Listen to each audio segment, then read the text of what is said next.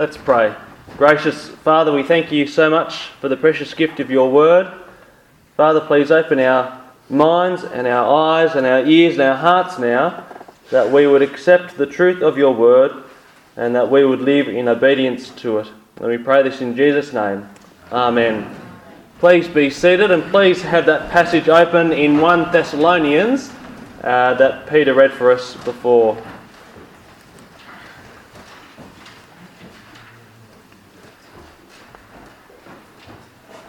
Well, I want you to meet Agatha.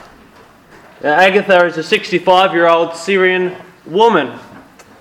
She was widowed with 5 children at home, and so she worked long hours in her home sewing business. Now, when Agatha left Syria in 2013 because the war had made her home unlivable, she had no source of income. So she sought help from the local church. She says, all my life, the people who were religious were the people who cheated and deceived. But here was a church of people who were honest and full of love. They visited me at home and invited me to come to a meeting on Sunday. I was too scared to walk up the stairs when I arrived, but someone came to greet me and I went up. I started to read a gospel they gave me. And every week I was growing more and more attached. Life is not easy for Agatha. Neighbours have followed her to discover where she goes on Sundays. Her landlord threatened to evict her if she keeps attending church. Why does she persevere amid such opposition? Recently, a Muslim lady waiting outside the church angrily questioned why she was there. She paused for a moment and said, "I am a Christian." How do you account for it? Well, it's the story of millions of people right around the world. It's the story we read time and again in the New Testament. And it's the story we're going to read about in 1 Thessalonians over the next few weeks. The Thessalonians are those, we're told, who turned to God from idols to serve the living and true God, and to wait for his Son from heaven, whom he raised from the dead, Jesus, who rescues us from the coming wrath. It's the story of the proclamation of salvation in Jesus Christ that is believed and transforms lives. It's the story of faith amid opposition. So make sure you've got your Bibles open to Paul's first letter to Thessalonians, and we'll look from verse 1. Verse 1, Paul, Silas and Timothy, to the church of the Thessalonians in God the Father and the Lord Jesus Christ, grace and peace to you. Paul writes this letter to Christians in a place called Thessalonica. Notice he describes them as being in God the Father and the Lord Jesus Christ. That is their new identity as Christians. They've been united to the Lord Jesus. Paul writes this letter in about 50 AD. A year earlier, Paul had visited Thessalonica, bringing the good news, and many had responded.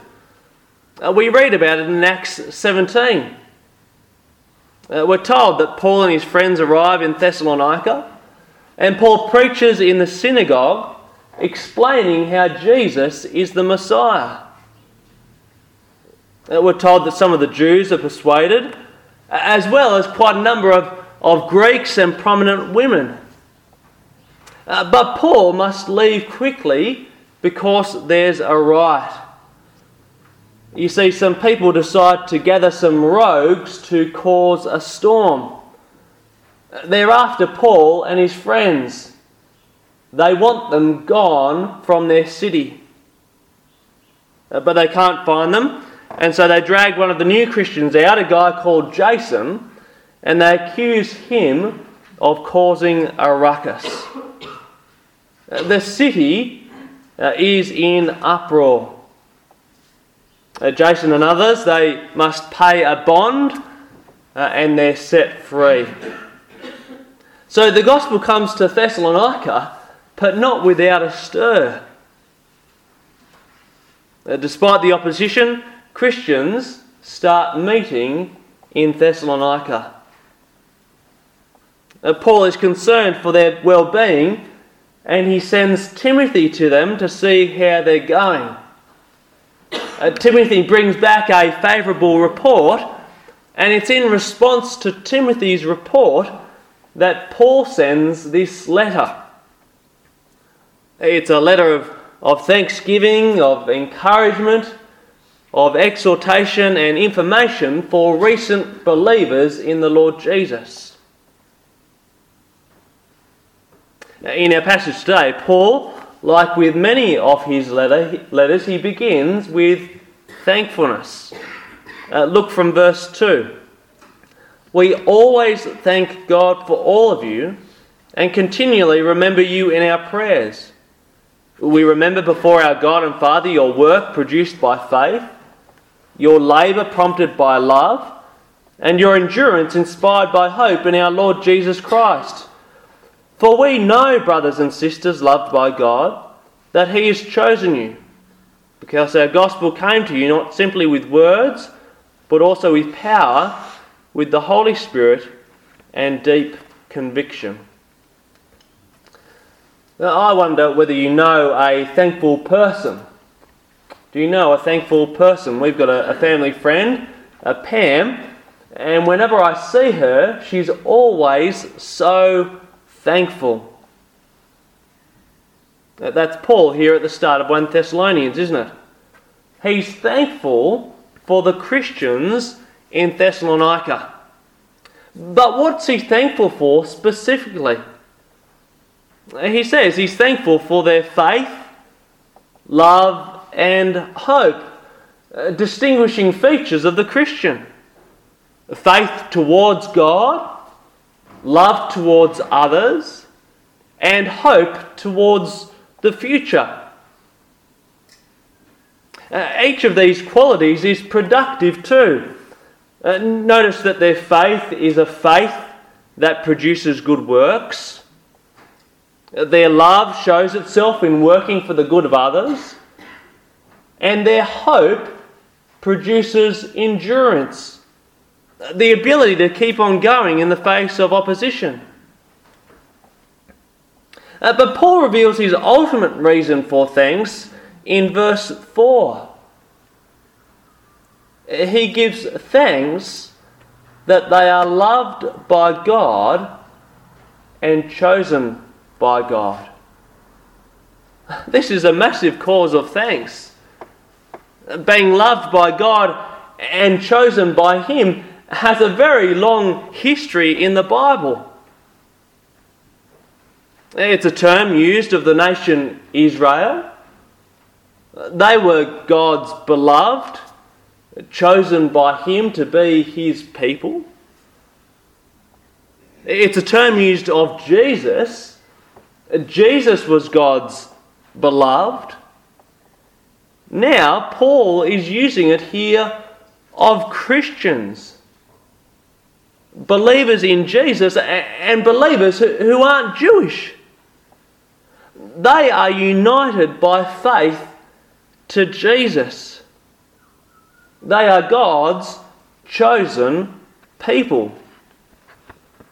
We find this time and again in the Bible that the Christian doesn't so much reach out to God, but God to them.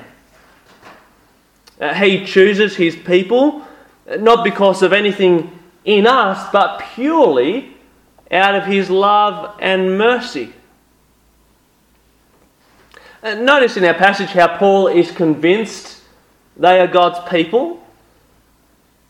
He can see the gospel powerfully at work in their lives. Paul brought the message. The Holy Spirit has worked in people for them to believe. Paul tells them that he can see they are chosen by way of encouragement. And what an encouragement it would have been.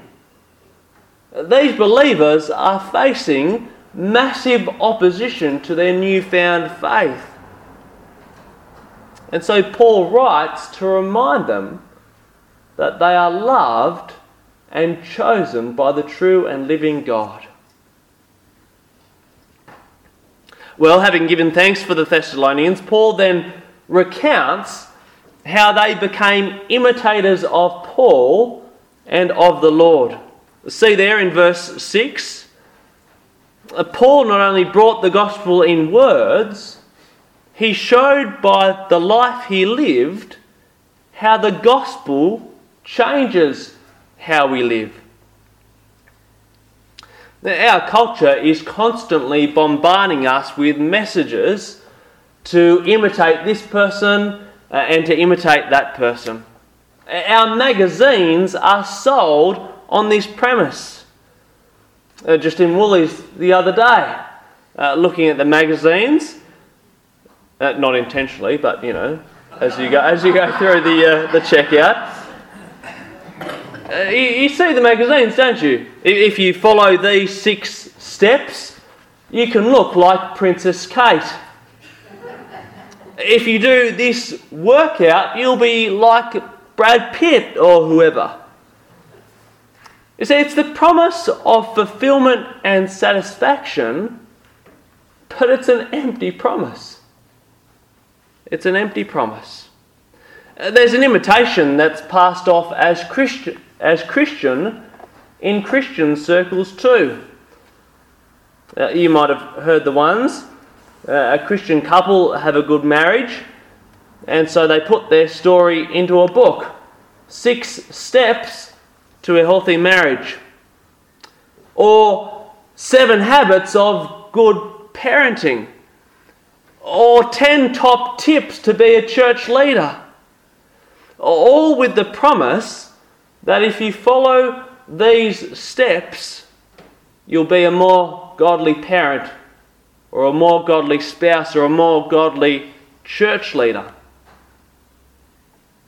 But is that the kind of imitation that Paul is speaking of here in 1 Thessalonians? Well, no, it's not. He doesn't list 7 steps to godly living. You see, the way that he describes the Thessalonians imitating him and the Lord, it's more about the totality of his life. The Thessalonians could see how his trust in the Lord Jesus affected his whole life.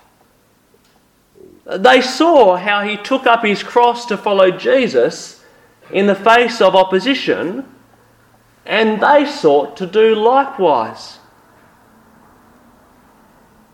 It's like the character of an older Christian you admire rubbing off on you.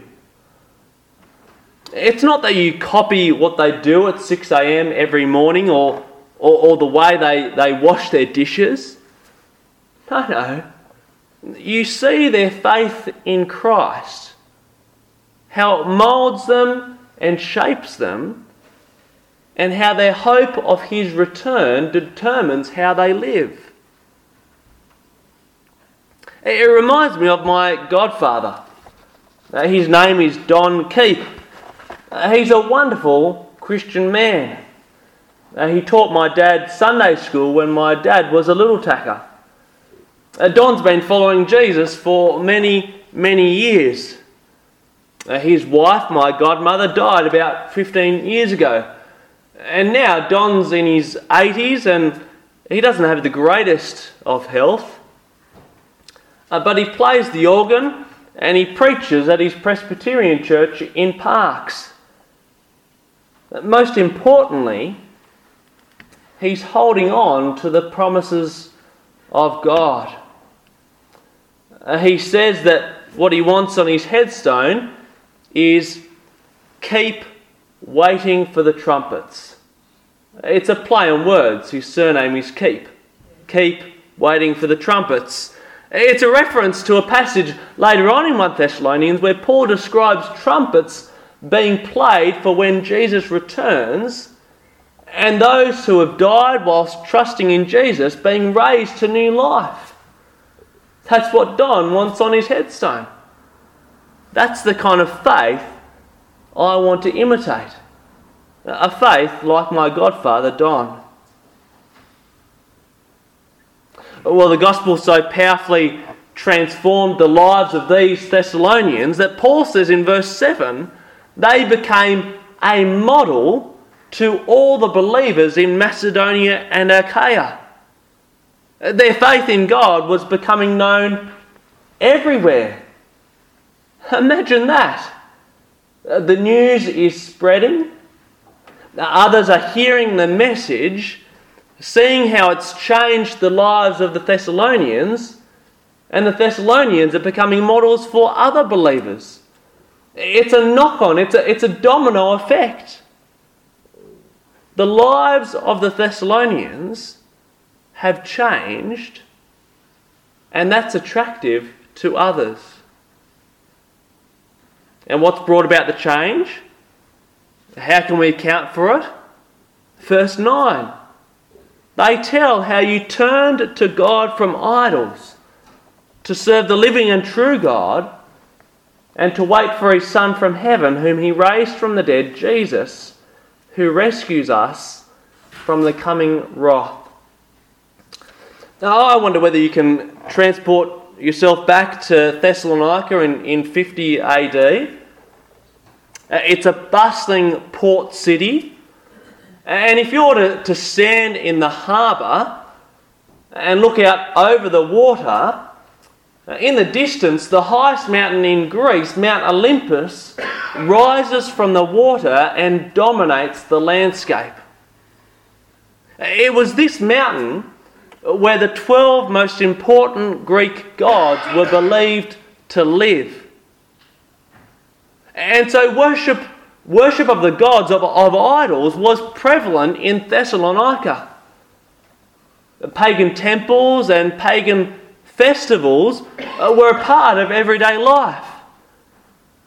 And so, can you hear the gossip as it spreads around town? Have you heard? Have you heard about our friend Apollos? Now, he's not going to the temple anymore. He's not coming to our festivals. He keeps speaking about this guy called Jesus, who he says is king. A guy who he says died on the cross for sin, apparently came back to life, and he's going to return one day to wrap everything up. Notice the description of what the Thessalonians did. Did you notice it there? They turned from idols to serve the living God and to wait for the Saviour. This is an incredible picture. It's the picture of a Christian. One who turns, serves, and waits. This turning, this repentance, it isn't just a one-off thing. It's not just something that you do at the start of the Christian life. The whole of the Christian life is a struggle with sin, and so it's a life of continued repentance. That's how it would have been for these Thessalonians to whom Paul writes. They would have turned from their idols to follow Jesus the first time.